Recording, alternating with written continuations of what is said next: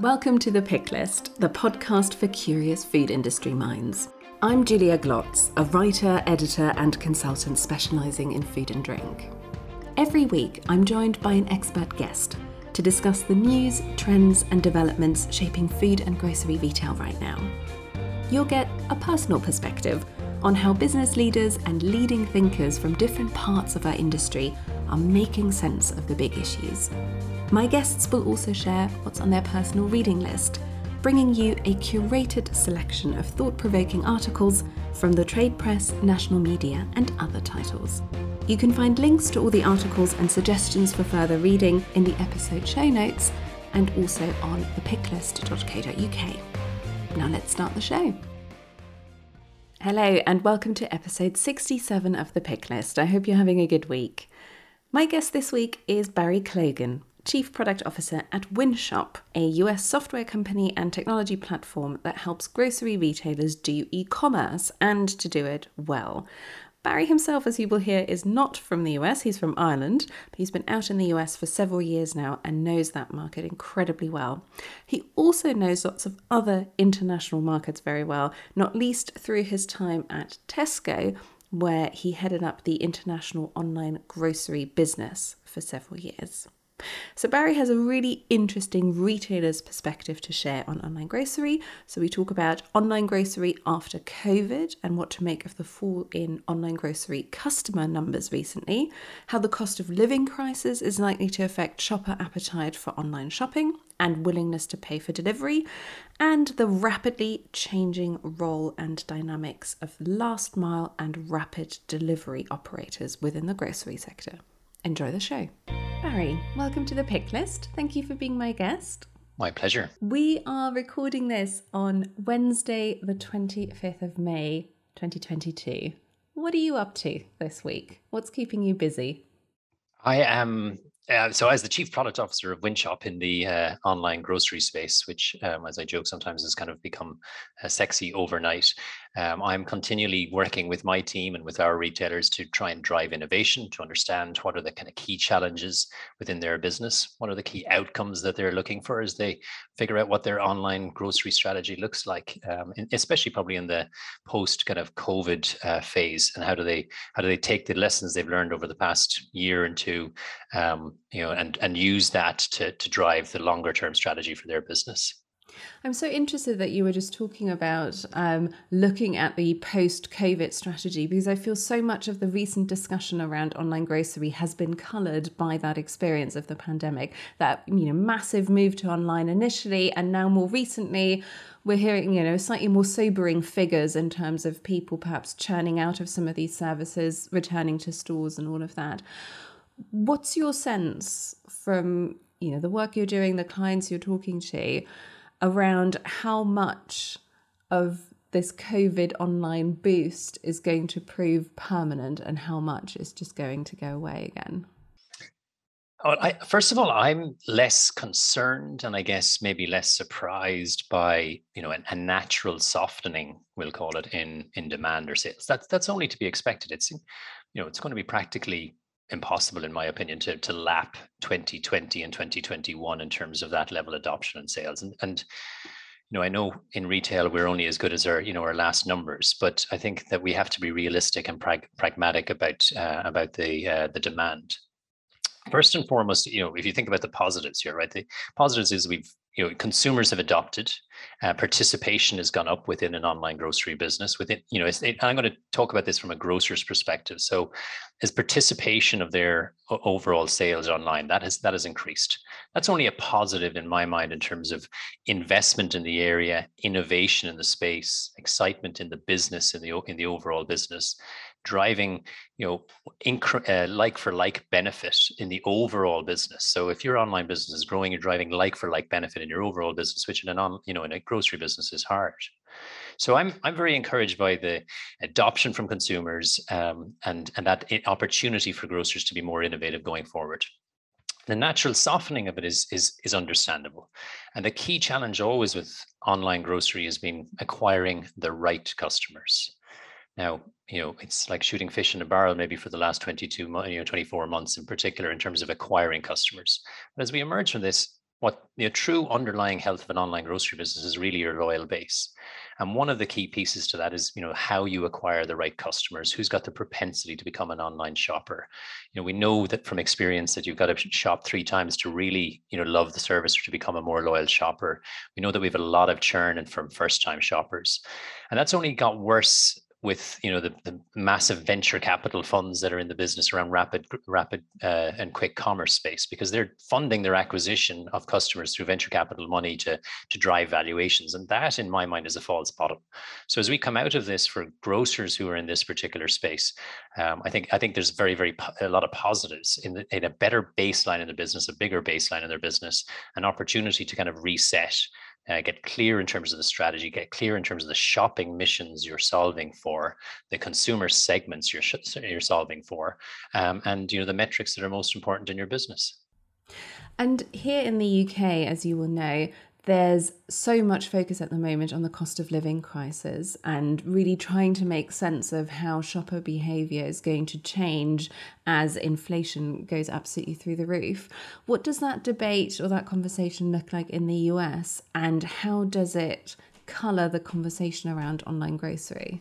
Well, I mean, online grocery it's a channel for me as a grocer, it's a channel I'm offering my consumers. So I'm still offering, in my opinion, I'm still offering the same proposition, and I'm still obsessed or maniacal about the same kind of key strategic pillars, whether it's offering value for consumers, offering convenience, improving loyalty, and doing so in a profitable way.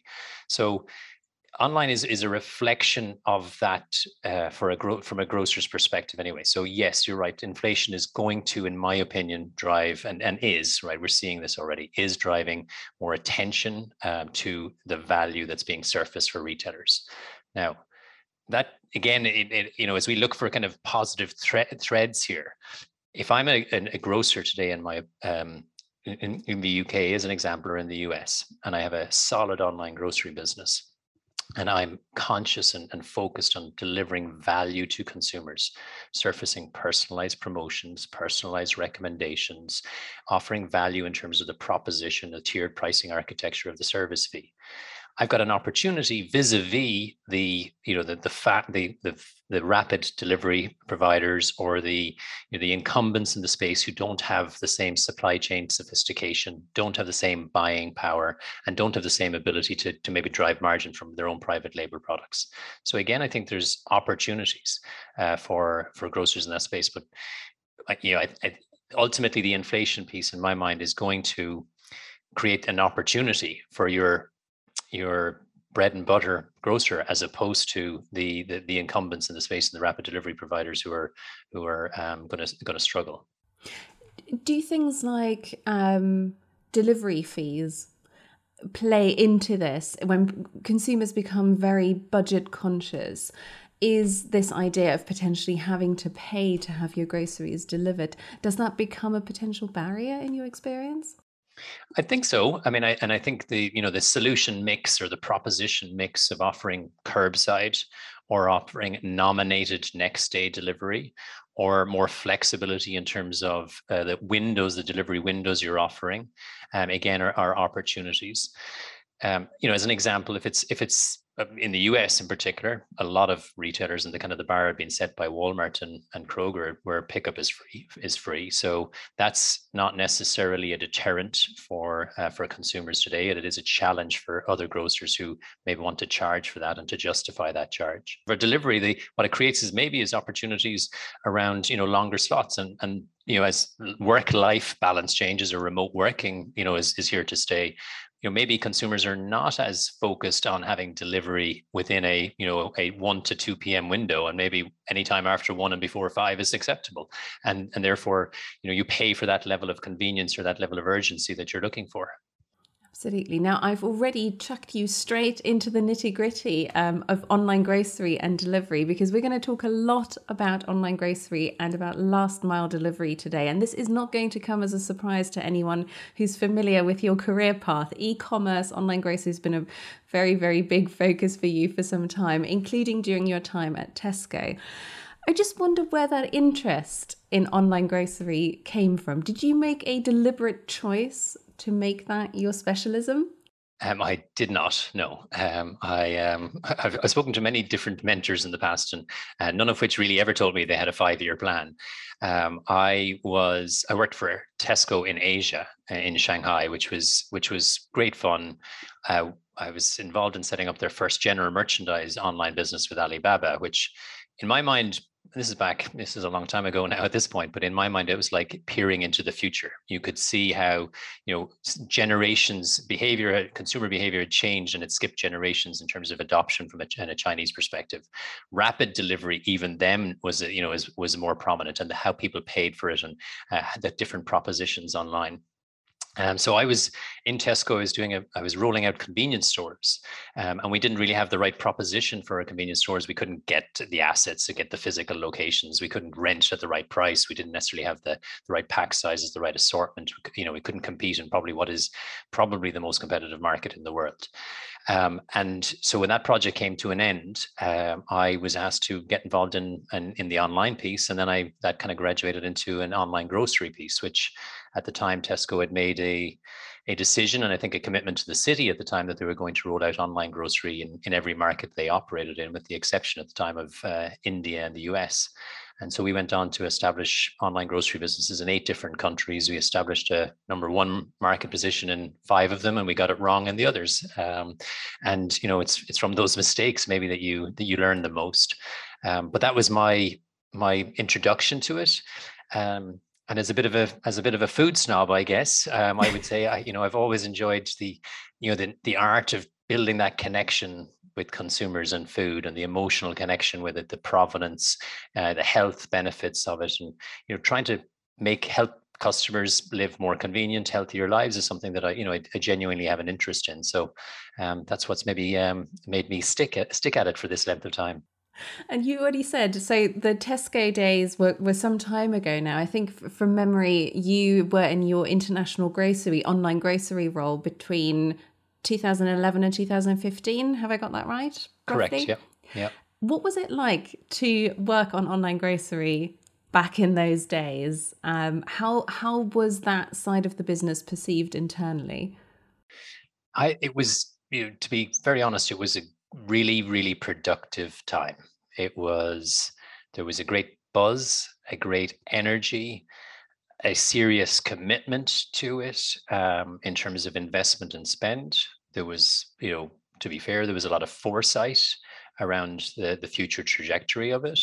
And so I look back on it very fondly. It was a very, very productive and collaborative time. Now, naturally, with what the evolution of Tesco and the challenges it then subsequently went through in terms of maybe running a bit hot within the UK to fund international expansion, different decisions had to be made. So maybe some of that passion and energy may have dried up a small bit for a period of time. But fundamentally, when you look at their business today, how they were able to respond to COVID and to the pandemic in the UK, how they were able to scale and optimize their business to the number of deliveries and collections that they were doing, is a testament to the underlying foundations that they had in place from many years ago. So, I look back on it as a very productive, beneficial time. And when you look back to those days, was there anything that we take for granted now within online grocery that you wouldn't have predicted? Anything that came as a big surprise in terms of how this market has developed? That's an interesting question. Anything that came as a big surprise? So I think within Tesco, it was always within our DNA to be very focused on the operational efficiency and the profitability of it. So I'm not sure if this has come as a surprise, but I think I describe it as a hygiene factor. You look at the different businesses today that have kind of sprouted up and have the upstarts that have generated huge amounts of money, huge amount of press, are driving a lot of valuation, I say in inverted commas. In my opinion, what they don't have is the fundamentals, the sound foundations and the fundamentals in place.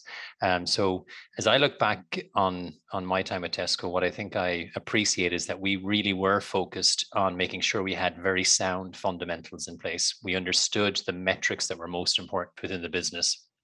And we we're fairly focused on whether it was operational efficiency or the ability to acquire the right consumer, to really understand that underlying health of your business. And I would fast forward to today, and I still think there's lots of bad practice in the industry overall, that could benefit and learn from that kind of approach. And when you're thinking about bad practice in the wider industry, are you thinking primarily about some of the fairly toppy valuations we've seen around some of the startups that are in that space? Or is there anything else that you're seeing that you think perhaps is not as it should be? I think if I take a US perspective for a second, in terms of a US perspective, I think there is probably poor behavior in terms of customer acquisition.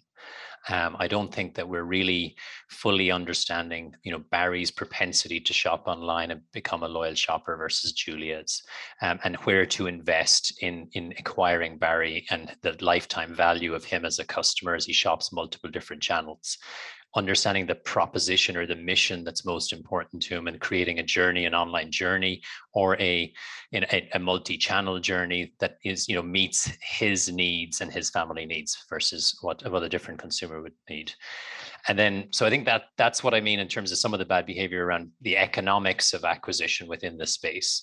And then I think what you've indicated and what you've referred to is the inflated or the irrational exuberance around maybe some of the rapid delivery and quick commerce propositions, and the investment. And I think when the dust settles, or when we look through the ashes of some of them, what we're going to see is that an awful lot of money was spent irrationally on their acquisition campaign, because lots of people will sign up to something if they get $20 off, right? So acquiring customers and then presenting numbers of this massive acquisition that you have, this consumer audience that you have, unless it's relevant to how these people are living their lives, unless you're solving for a genuine shopping mission on an ongoing basis, I don't believe that there's a fundamental loyal base there.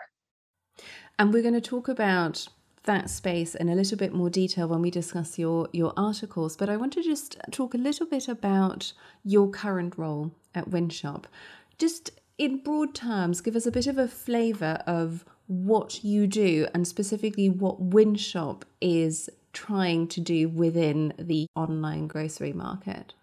So Wynshop, we're one of the, I guess, the early movers, I'll call it, in terms of creating an online platform or an online capability for our standard grocery businesses to be able to offer a multi-channel offer to their consumers, whether that's pickup or delivery. So we're one of the early adopters in that. And, and we have, flourished and grown significantly as a result of grocers' adoption of this. And it's not just, the Kroger partnership with Ocado in the US, as an example, that was a catalyst. It's not just the Amazon acquisition of Whole Foods, that it is, in large part a COVID-driven catalyst over the last few years.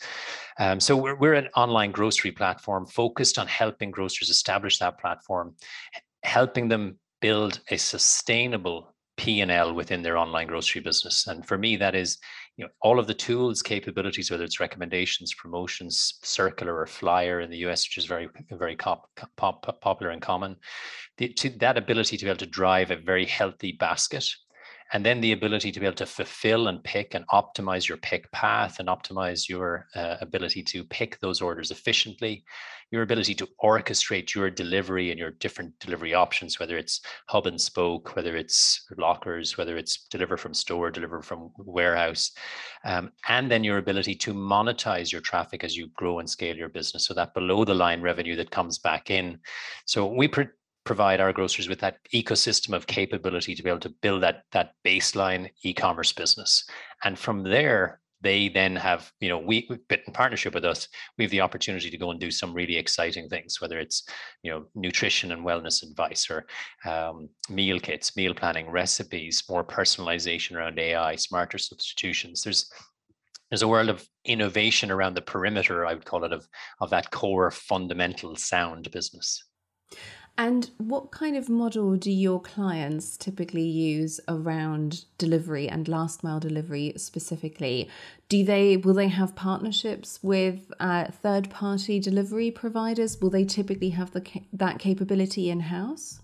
How does it work? It's a mix, to be quite honest with you. There's I would say it's 30% have what I call private fleet, and doing that themselves, 30% of our client base, and probably the majority, um, but not quite the full 70, because there's a few that are just offering collection only or pickup only. So I'd say it's a reasonable mix. The US has tended to be more leveraging direct suppliers or last mile providers or DSPs. Internationally, we see retailers using their own private fleet a bit more. So it's definitely a mix, and that I think that solution mix. Again, we're it's still in the early days of an online grocery business, and what is that blueprint, right? Where does it settle? You open the conversation with where does it settle post COVID, and or where is it going to be in 2025 or 2030? And so the operating model is still evolving. So I think that solution mix is really important for grocers to fix or to figure out what is ultimately the long-term blueprint P&L for an online grocery model. And I think you've anticipated my next question there. I suppose if that model is still evolving, we're not at a stage yet where we're able to say, actually, this is the winning model. And actually, the right way forward is to partner with a last mile delivery provider, or to not partner and build up the capability internally. Yes, I think that's fair. And with the caveat that, there are certain best practices that have been established. There are certain baseline metrics or benchmarks that can be achieved, whether it's a picking cost, a delivery cost, the ratio of same day versus next day that allows you to aggregate your orders and pick multiple orders, maybe versus a same day where you're maybe not getting that opportunity. So I think there's certain baseline metrics or capabilities that if I was starting out an online grocery business today, I would put in place. But from that baseline, we're definitely still in the place where we're turning the levers and turning off profitability and tweaking our proposition, tweaking our offer to and the fulfillment choices and the fulfillment options that we have for consumers, as well as the proposition mix. It's not. There's a different shopping mission for Barry who's ordering a box of dry grocery on a monthly basis versus Barry who's doing a weekly top-up shop, or a weekly shop, a weekly habitual family shop, or somebody's doing a monthly top-up or bulk shop. So there's different propositions within that as well, and I think they have different service charges and different fulfillment models. Now, we've been saying that we were about to talk in detail about rapid delivery for quite some time, so I'm going to take you on to your first article that you've picked. This is from Grocery Dive, and the headline is Instacart Files Confidentially for IPO.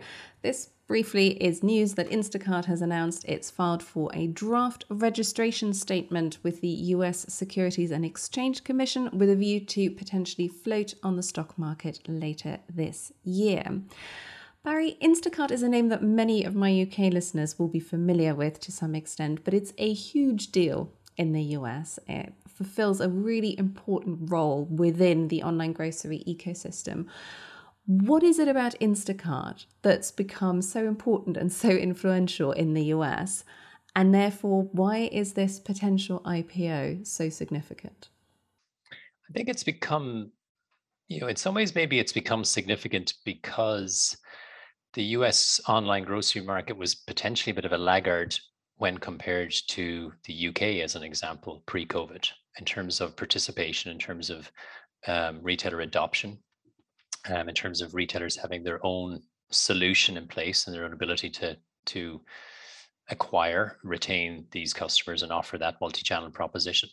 So, out of that gap in the market, springs Instacart, which offered at the time of, an ideal and very convenient solution for consumers. And again, grew significantly during the pandemic. It's become a prominent player in the US kind of consumer psyche. It's become a prominent discussion topic at the board of most grocers out there in terms of whether they're it's friend or foe, and what is their right long-term strategy.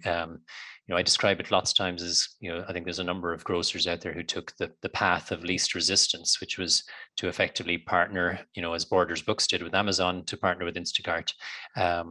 But, that was at the risk or at the the lack or lost opportunity of establishing that relationship directly with the consumer, being able to market to that consumer, understand how they, who they are, what their shopping behavior is online, whether you could, really the true test, whether you could acquire customers who never came to your store, and whether by acquiring them online first, you could maybe get them to come into your store as well and create that true multi-channel shopper. And again, I think it's probably worth spelling out that if, as a US shopper, I shop with Instacart, it's I go to the Instacart app and I'm Yes. within the Instacart ecosystem. Correct. You're within a marketplace. And if you as the grocer then decide to not be in Instacart tomorrow, well, Barry, the consumer, goes back to Instacart and Instacart is able to show you a different grocery store. So, is your loyalty in that case to Instacart, or is your loyalty to your grocer? And how is, Instacart's ability to be able to surface different retailers or different products and, move Barry, the consumer, from one retailer or one fulfillment location. If you think about it from an Instacart perspective, they don't really care where it's coming from as long as it's a fulfillment location. So what is their ability to be able to migrate customers through some targeted promotions or targeted ads? One of the points that the article makes, it also talks about Instacart having invested very heavily in its retail media capabilities recently, that digital ad side of the business. And it's not alone in doing that. There's lots and lots of retailers are doing this, partly because it's very profitable, and online grocery still in many cases not very profitable. So it's nice to be able to do something that has some half decent margins attached to it. From an Instacart perspective, what is the significance of their investment in that retail media capability? Why is that being seen as such an important development? Well, it's the challenge, I think, and I talked a few minutes ago about fundamentals and foundations, and in getting the foundations right within your business, you need to be able to understand what you're selling and where the margins are. And I think some of the challenges for Instacart in terms of their upcoming IPO is whether those foundations or fundamentals are in place, right? So you're effectively reselling cans of beans or reselling grocery, picking it from one store and selling it to a consumer. So like, are the margins there? Is the demand there? What is the cost of acquiring those customers? How loyal are they? And what's the ability or the potential for those customers to churn? So there's a challenge around that fundamental. And around the perimeter of that online basket, then of course what they're trying to do is they're trying to find as many earning opportunities or margin opportunities as possible. And then media is an incredibly important part of that basket and that profit mix, I guess. So at Wynshop, for example, we partner with retailers to give them that media capability. They can either join a network and take and run that media network themselves as a private marketplace, or rather join a public network where they get the benefit of the broader audience and they get to take and share, take that revenue, that media monetization revenue completely for themselves. When you talk to brands and suppliers about retail media investments, one of the complaints they will often voice is a lack of transparency or a lack of data and solid analytics to help them understand what good ROI on this actually looks like. Is your sense that that's improving, not just Instacart specifically, but across the industry? Are we moving to a pace where brands and suppliers can find it a little bit easier to see what they should be investing in and what good returns look like? I think so. I think the fundamental challenge in that has been data. And again, as there's more investment in the space, as it becomes more important, and the industry, I say, like cleans up the data that's available. I don't think it's I don't think it's a technical challenge in the sense that I believe the technology exists to pull it together. So really, it's effort and cleanliness of data. And by effort, I mean, like, do the retailers have the ability to merge all of their offline purchases with their online purchases and build that holistic and cohesive view of one of the consumer and the lifetime value? So I think the component parts exist.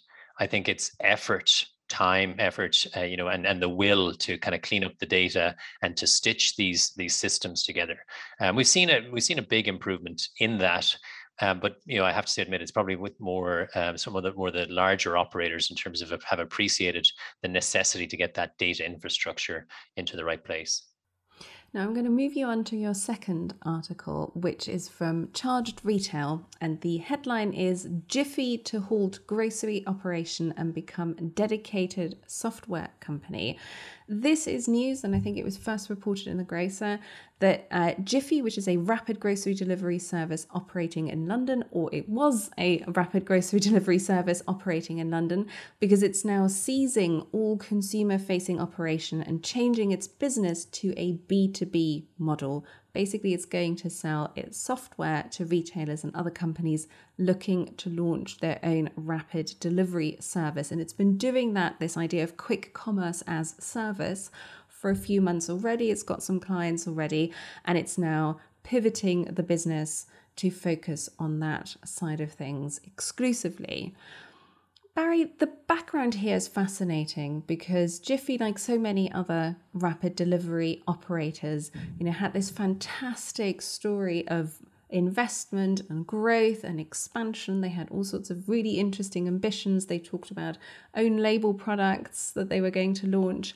And this is obviously a massive change, a massive course correction, which they say they're making in order to make to ensure the business becomes profitable more quickly.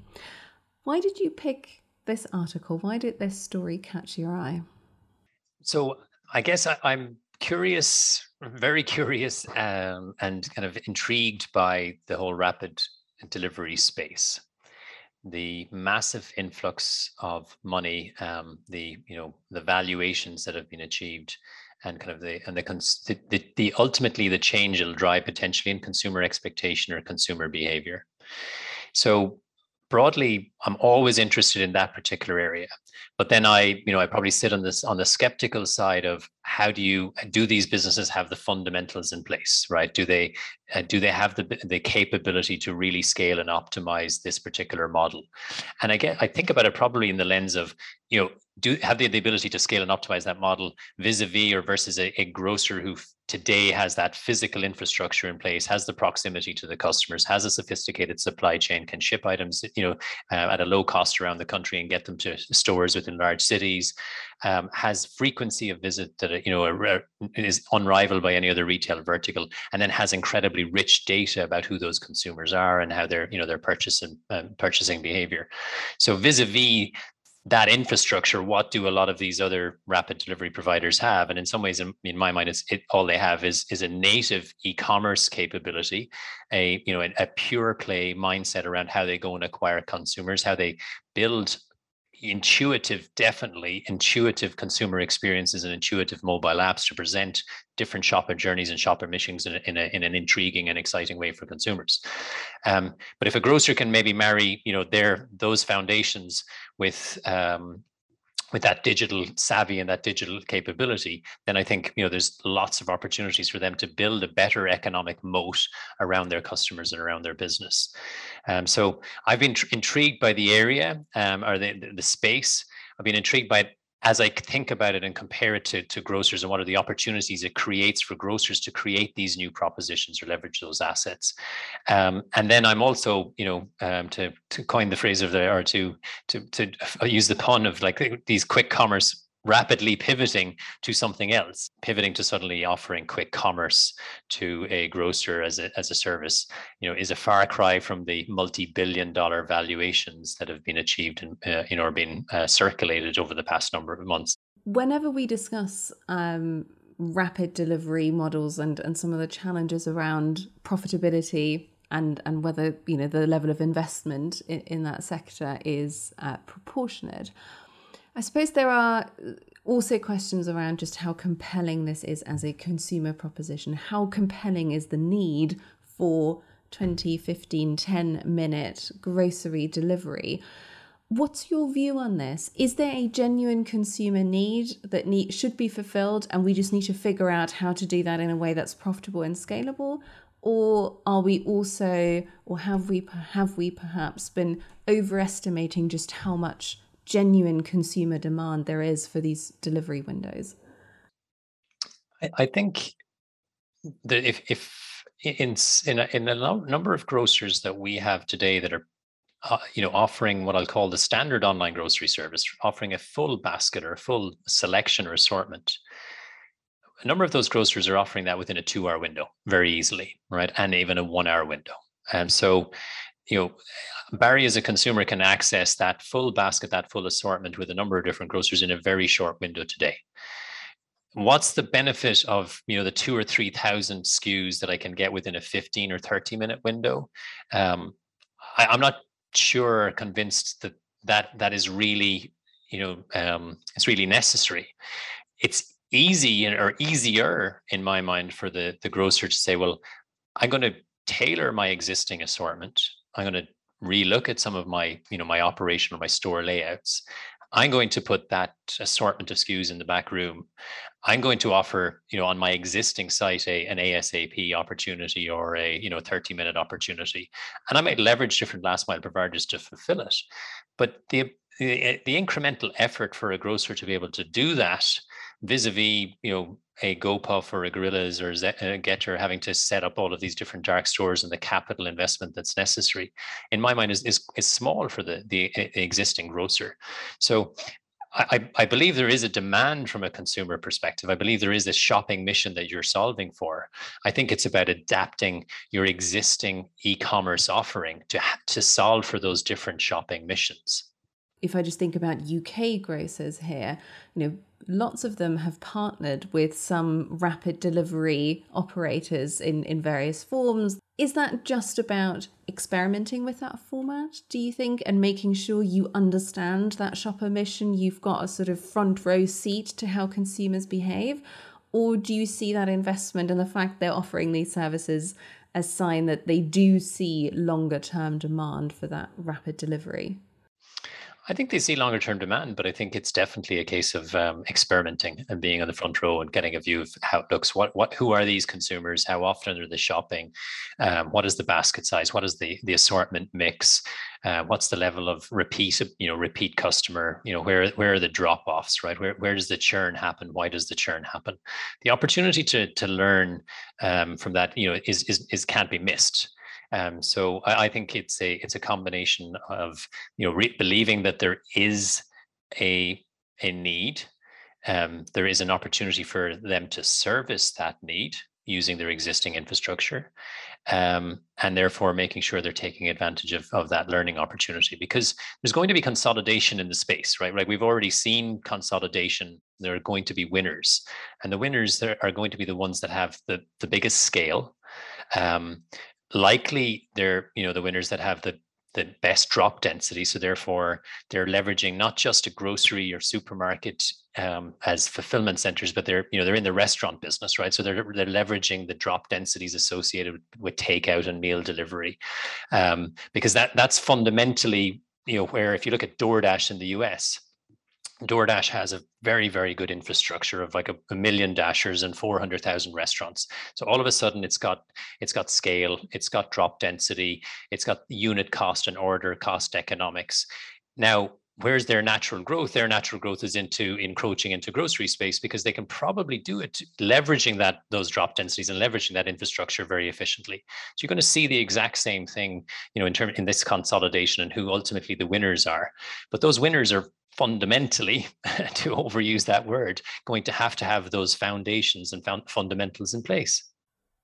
And speaking about experimenting and looking at potential new models, this brings us to our final article. This is one I've picked, and it's from The Times. And the headline is "Co-op to bring back walking deliveries and reverse march of time." Not quite sure about the second part of that headline, but it's definitely bringing back walking deliveries, basically to customers living close to 200 of its stores. You place an order online, and if you live within a 15-minute walk from the store, then your order will be delivered on foot.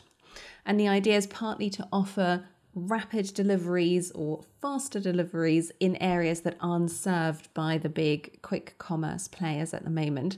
It's also, at least the article speculates, potentially a way to offer a more sustainable, lower carbon form of delivery for consumers who care about that. What I really liked about this article, and the reason I wanted to talk to you about it, aside from the fact that it's a little bit quirky, But it also suggests to me that we're starting to ask slightly more interesting questions about last mile delivery other than just how quick can you do it? Because by the time you're down to 10 minutes, as some people at least have claimed, you really have nowhere to go. And so we've sort of run out of interesting things to do just purely around speed. And I think looking at some of the experiments that the Co-op is conducting, whether it's walking deliveries, they also have a trial kicking off with delivery robots, suggests that we're starting to ask slightly more interesting questions around what true convenience and good value around quick delivery might actually look like. Barry, what did you make of it? So I think hats off. Again, to your earlier point, right? You've got to be in the front row here. You've got to be in the front lines. You've got to be trying different things. So I'm actually very impressed. There was a Bain study recently where I think, a lot of the rapid delivery providers, because of their cost base, are losing, I think it was, losing $25 or $30 on a $25 basket, or £25 basket.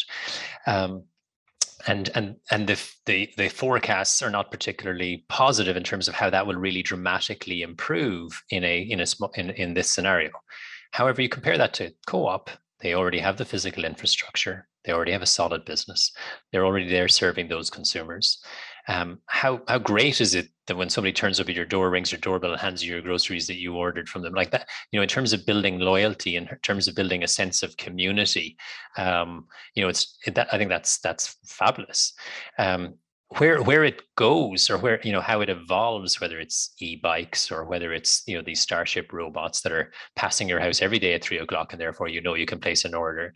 There's opportunity for evolution, right? As we said earlier on, this blueprint doesn't exist, and so therefore I think you've got to be out at the cutting edge of it. You've got to be trying and trialing and testing. Fail fast or fail often, but this I think is an interesting example. I think you're right. It does ask questions about the leveraging your marginal cost increases of that local store, improving the community element of it. You're driving, I'm sure, driving loyalty and repeat trips back to your store as consumers are kind of thankful and building that loyalty. And from a kind of a social responsibility perspective, there's a positive message to it. So I was quite encouraged by the innovation, and again, as we kind of come out of COVID, and online participation of my overall business is bigger. That's only going to drive more investment and more innovation in that space to continue to find ways of lapping last year, right? Whether that's we move past lapping 2020 and 2021, but like into 22 and 23 and 24, how are we going to continue to grow that? And the market and the operating model is going to continue to evolve. Barry, we're out of time. If people want to connect with you, want to find out more about what you do at Wynshop, what's the best way to do that?